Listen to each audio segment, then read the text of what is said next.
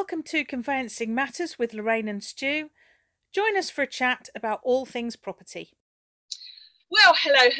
Welcome to this Conveyancing Matters series on conveyancing process in other jurisdictions. And Stu and I are delighted to welcome Chris Fick, who I'm incredibly jealous has his own firm based in Cape Town in South Africa. So hello, Chris, welcome. Hello. Thank you. And hey, Stu, how are you doing? I'm not bad, thank you, Lorraine. You okay? Yeah, I'm good, thank you. So, Chris, it's really, really kind of you to join us. As I mentioned to you off air, we are. There's been lots of talk over here about, how grim the conveyancing process is, and we therefore thought it would be really interesting for conveyancers over here, Chris, to hear from conveyancers in other jurisdictions. So it's really, really kind of you to come on and talk to us. So to kind of ease us in, Chris, do you mind telling us just a little bit about yourself, how you fell into property law and the firm you've got now and the type of work you do now? Right, thank you. Well, how I fell into property law, I grew up on a farm in Overberg, which is about 120 kilometers east of Cape Town, and went to Stellenbosch University and then came to Cape Town. So during my articles, I had quite an extensive exposure to conveyancing, and that's really where I think the interest in property, land, and law met properly. And I then immediately got a appointment at another firm to be a conveyancer, and I just never stopped since then. And that was the end of 1978 when I qualified, and at Stellenbosch. So since end of my articles was 1980, and so since 81, I've been practicing conveyancing. Oh, that's interesting. As I say, they used to be called articles over here. We've morphed into training contracts, Chris, now, and now they're going to be becoming qualifying work experience. But that's interesting, and to start with, really, because Stu and I have both said that we sort of fell into property work, and certainly when I did my articles, Chris, you do the job that's there for you in a way. And I worked for a good property lawyer when I did my articles. That's what I ended up doing. Was that a similar thing for you, or did you have a choice?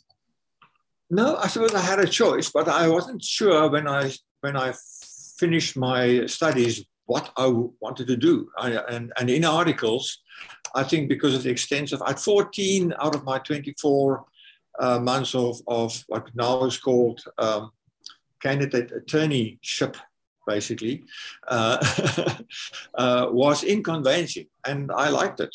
I got good at it, good training.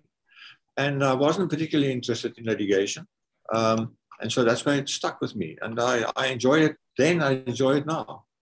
Yeah, it's interesting. I think Stu and I certainly talk about having that, that very much contentious or sort of non-contentious sort of view of work, really. But Stu, so tell Chris about some of the highlights of the sort of, the grim conveyancing process over here. And perhaps Chris can then sort of briefly walk us through a South African conveyancing transaction. But Stu, give Chris some of the edited highlights of what's going on over here. Well, I think in England and Wales, Chris, there's a big movement from non-conveyancers to highlight the fact that the conveyancing system is, and I'll use the words, broken. That's the words that gets bandied about all the time. And I think in the main, it's the length of time it takes. Lorraine, wouldn't you say probably 99% of the issues that we talk about revolve around the length of time it takes? And I think typically here, last year, during the COVID pandemic, we were probably talking on average 20 weeks to get from the start to completion. And even now, we're probably talking around the 16, 17, 18 week mark. So the length of time is probably the one big thing that obviously not only our clients moan about, but all third parties to the conveyancing transaction, particularly the estate agents, really like to highlight and basically give us conveyancers a drumming over. So here, I think we're probably, in terms of the volume of work that we do, it's, I would say, Lorraine, what do you reckon in terms of between now and sort of between start and exchange? You've got to be talking at least 12 weeks, I would have thought. Yeah, I would say so. And a frightening amount of that time, Chris, is spent on the due diligence, really, around, money and source of funds and money laundering issues. And what really interested me when we spoke off air is that there's much sort of clearer lines, isn't there, in your jurisdiction between, the lawyers have got different jobs. But Chris, can you perhaps take us, if someone in Cape Town decides they want to sell their house, what do they do broadly? Give us an overview of the process over there with you. Yeah, well, they'll go to one of the agencies, usually.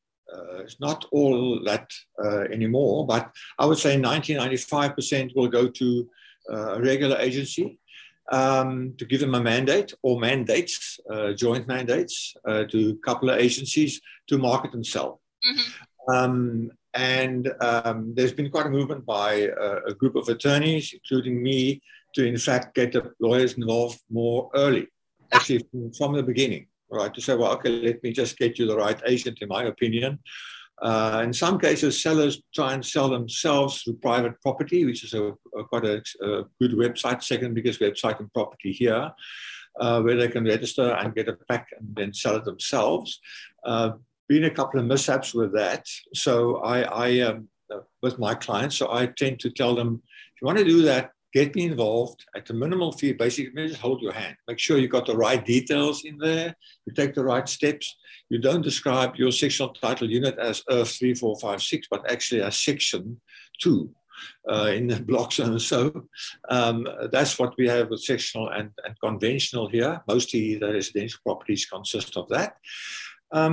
And then when the contract is signed, the seller will nominate the conveyancer, usually. There's quite a bit of trouble or interference from agencies who prefer their attorneys to be involved, but it is a prerogative of the seller to do that. Of course, a purchaser can negotiate for his conveyancer to do the conveyancing, and then it's up to the seller whether he agrees to that or not. But yeah, usually the seller will appoint the conveyancer. Then we get the contract, and then we and obviously liaise with the client, the purchaser as well, and implement the contract for both parties, right? Sometimes we will have an issue with the contract and try and get it more clear about certain aspects before we actually jump into it. But usually it will just start by me making contact with both parties, get their documentation. From the seller, I'll also get the loan account number from the bank where he has his bond. So I'll write to the bank and say, listen, it has been sold. Please instruct your bond cancellation department to instruct your attorneys for the bond cancellation in conjunction with my transfer. And on the purchaser side, in most cases, that contract would be subject to the suspensive condition that the contract will only become final once a bank loan has been approved to make it possible for that purchaser to finance the transaction. So if there are no suspensive conditions, then the contract is final on signature, and it's just concluded with a process to ownership will pass in the deeds office on signature by the registrar of deeds when we've handed in the documents at the registrar. But if there's a suspensive condition, when it's been fulfilled, it's also final. So we do not have a dragged out procedure in regard to legality or finality, really. It's a matter of going through the motions, making sure we get our reg clearance from the local municipality or the authority to get our receipt, transitive receipt from the receiver of revenue, and then, if necessary, link up with the bond cancellation attorneys and with the bond attorneys for a batch of 3 basically to lodge simultaneously. And we normally will lodge around about 6 weeks after the contract has been signed, maybe within a and is week. the contract, sorry to cut across you there, Chris, so the contract is signed is it signed sort of with the estate agent, sort of really at the beginning when the seller and buyer kind of first do the deal? So if the buyer needs mortgage financing, as we would call it over here, rather than a bond, the contract will effectively be, what is that sort of generated essentially by the agent, and that will have a standard condition in it to essentially say it's conditional on mortgage financing? Yeah, they have a template. All the agencies put all options in there, and it's part of their duty really to also make sure that a contract is implementable, right? So in fact, the purchaser will have money to pay the seller. So the cost must be declared, of course, clearly to the purchaser, so the budget can be prepared by him or her for that purpose. But there's normally about a 3 or 4 week periods from date of acceptance of the offer by the seller for the purchaser to apply to a bank or use a mortgage originator, which we have, who will apply to all banks, who get all the information from the purchaser and apply to all banks and see where they can get the best rate at which bank for this purchaser.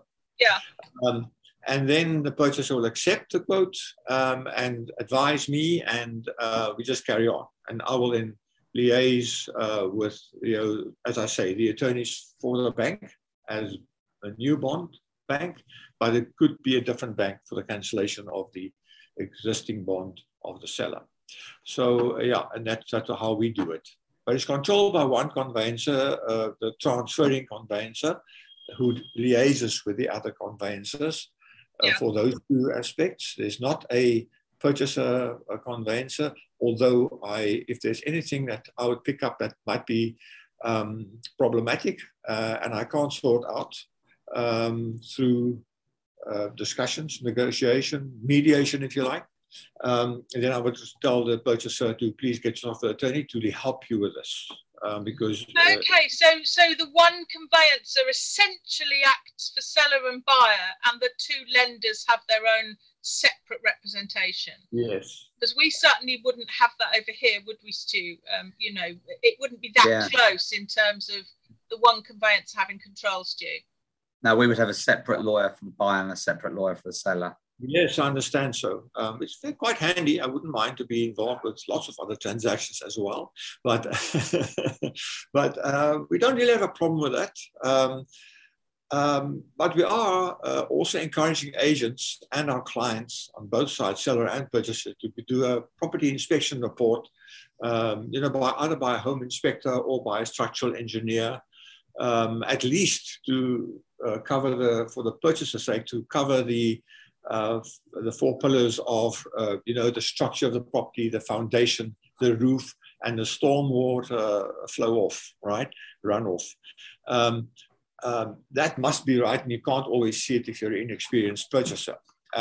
So it is not all that usual, but there's for the last couple of years, we're strongly recommending that to happen, and it might become compulsory to at least offer that purchaser the possibility.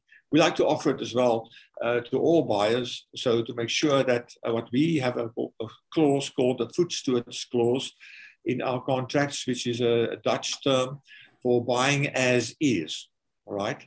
Yeah. You buy it as you see it. And then a difference between patent and latent defects to make sure, that is also more put on the table. The seller will give a property condition report as well, declaring everything what can be seen, that can't be seen, what he knows about or knows of, to make it easier to deal with issues up front. That's certainly the similar principle over here, Chris. Caveat emptor is our term, let the buyer beware. But actually what's interesting is you've mentioned, and again, we mentioned this off air a while ago when we chatted, that there are clearly parallels with English, the English process. And tell me what you told me about the land registration system in your area and why it's similar to over here.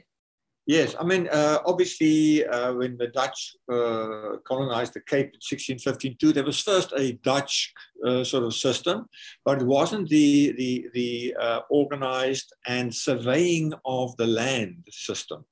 which you would normally have in the old grants. Maybe your farm will be an hour by horse, north, west, south and east, instead of a diagram.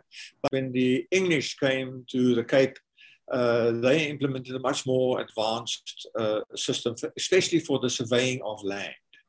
And almost the whole of the country, except on certain state land pockets, is surveyed.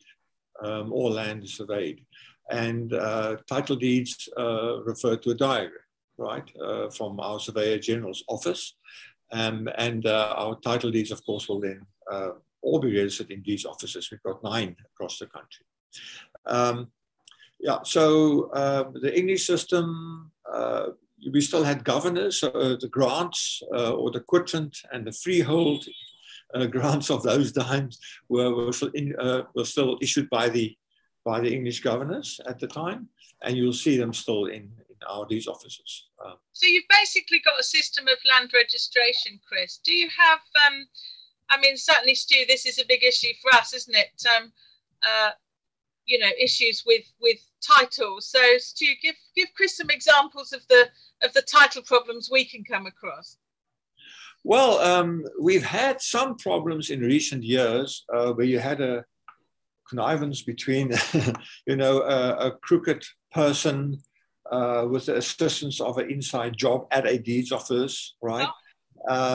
Or just forgery of signatures, but that is blatant.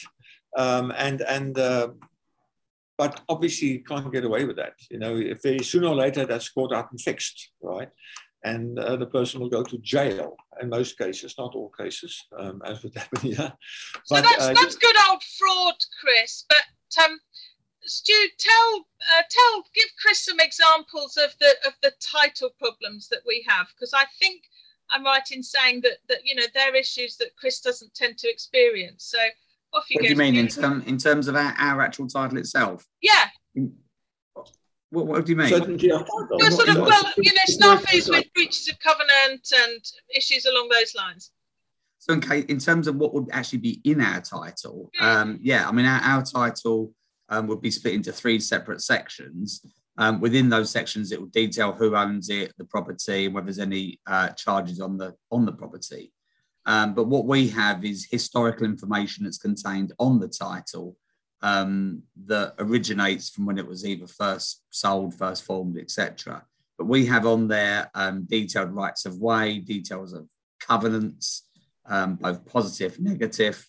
And the issues we have is that we have to investigate that title and the class of title to make sure that what passes from a seller to a buyer is good, and that they're not going to have any problems in the future. So our sort of investigation is highly around the actual title to the property itself.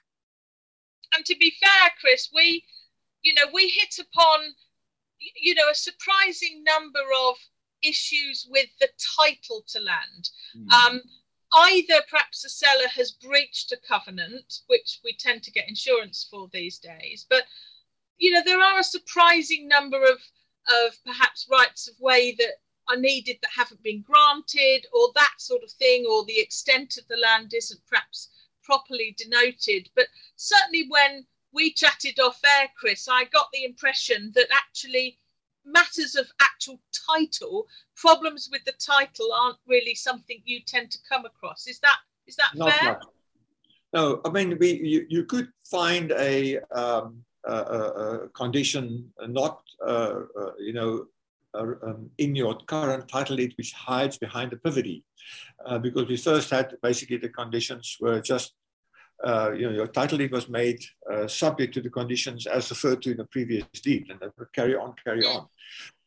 But then we brought in the pivot system, 1937, I think it is.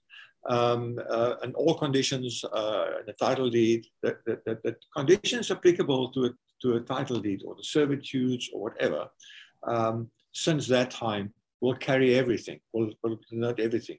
And it's only when you still have a reference to the pivot deed that you go behind it and go and look, is there some limitation or restriction and so on.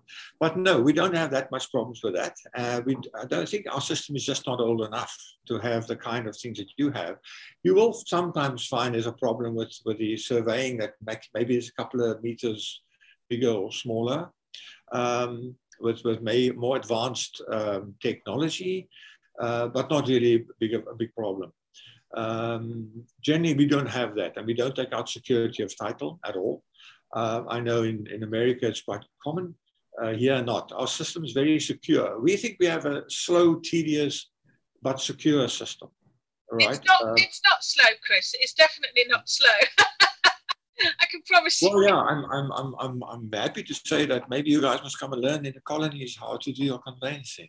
Yeah, well, I think that's probably what we're trying to promote. I think without any shadow of a doubt, I'd be there like a shot, to be honest.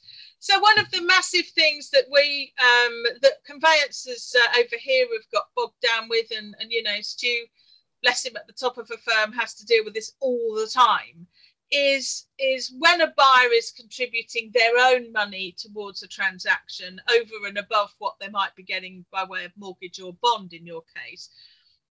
The anti-money laundering, responsibilities imposed on the lawyers now are huge. I mean, they're absolutely huge in terms of source of funds and source of wealth. So, and Stu, take over here. I mean, give Chris a flavour of how long that might take. If you go back maybe 20 years ago, when sort of I first started, or 20 plus years ago, you barely looked into any sort of source of funds. You barely looked at the client. Most clients came into the office.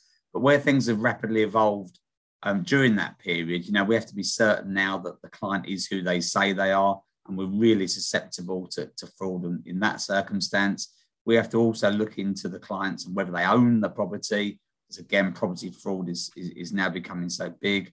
And of course, money laundering in itself has become such a big part of the conveyancing process, and actually checking people's source of funds to ensure that they've not originated from any criminal activity is now a job that probably, certainly ranks on par with looking at the title. It takes just as long to look into the client and their source of funds as it does now checking out the title to a property. So our investigation into the client can take weeks and weeks. And sometimes the clients don't have the money, they're getting it by way of a gift from somebody else. So our investigation extends to that person, and it can be never ending. So what's it like your end in terms of, looking into the client, looking into the money and where it's come from? Yeah, I mean, similar, but not to that extent. And not, we also feel we waste too much time on doing the bank's jobs and the government's jobs. But we are, I suppose, best placed to do so. And also, I think it justifies our job to a large extent, our involvement. Otherwise, maybe you can just go to an office and push a button and it's from A to B, done. No, we have the same source of wealth, source of funds, identifying the client and the place of residence, making sure that is correct. The funds, if it's over 25,000, I think it is now, in cash, then it gets reported to a financial intelligence center to investigate. The banks do the same. So basically the banks and us do the same job of investigating to a large extent. We do have a lot of also scamming, fraud by hacking of emails and so on. And that's why we, in that case, we have more of that, I think, than actually people, trying to buy when they're not the right person. So the scamming is more prevalent, and that's why we do not accept a change of an account number in various, if not all, practices. Unless the person comes into the office, or in my case, I will do if I know the person well enough, I'll do a Zoom call or a WhatsApp video call to do that. But yeah, we're very careful with that. And either way around, I mean, you can get it from a financial institution who's been hacked, and can have a private Gmail address who's been hacked. So it's generally a thing we are aware of, but it doesn't seem to be as prolific as it is in England. That's really interesting because, I mean, you've just hit the nail on the head there, Chris, actually, because I think it's fair to say, you know, most high street conveyancers in England and Wales, you know, they are not going to be, dealing with laundered funds. You're absolutely right. I think the cybercrime, the hacking, the email hacking, what you've described is absolutely, stuff that we guard against over here. And again, you know, we mentioned off air, didn't we, the fact that, you know, you will very much check, you know, to whom funds are being sent, and be very, very careful around that. And certainly, you know, Stu and his colleagues and all conveyancers in practice are hugely aware of that issue now. But actually, Chris, what you said there's also interesting. I mean, how much, you know, I sort of get the impression, and I could be wrong, but that the banks actually don't, you know, the banks seem less concerned in many ways about money than lawyers are over here. So would you say the banks are sort of fairly active over there at sort of being involved with source of funds and where people's money comes from? Yes, and in fact, they can incur penalties from the government if their financial intelligence center documents aren't up to scratch. They have what they call an ADD, enhanced due diligence. They have to complete and repeat on a regular basis with their clients. Despite that, of course, there's still a lot of shenanigans that gets done, as you would have seen in the press. But yeah, they are as much aware and under scrutiny to do the correct thing and do proper investigation, and as we are. And so yes, the bank will often, for me to invest a purchaser's deposit with the bank is quite a mission. I mean, normally, if I have a contract which says the purchaser will pay 10% of the deposit within 3 or 7 days, I've got to jump to get that purchaser, you know, get all the necessary documentation. If it's a trust or a company, it's a nightmare. The trustees all have to be, checked. What we call it FICAD, because of the Financial Intelligence Center Act, we refer to FICA. To get that done. And it can actually delay you depositing the client's money in time to get interest from day one. So Chris, come on, let's cut to the chase. Stu mentioned the, 16 weeks. So how long on average would a conveyancing transaction take with you guys?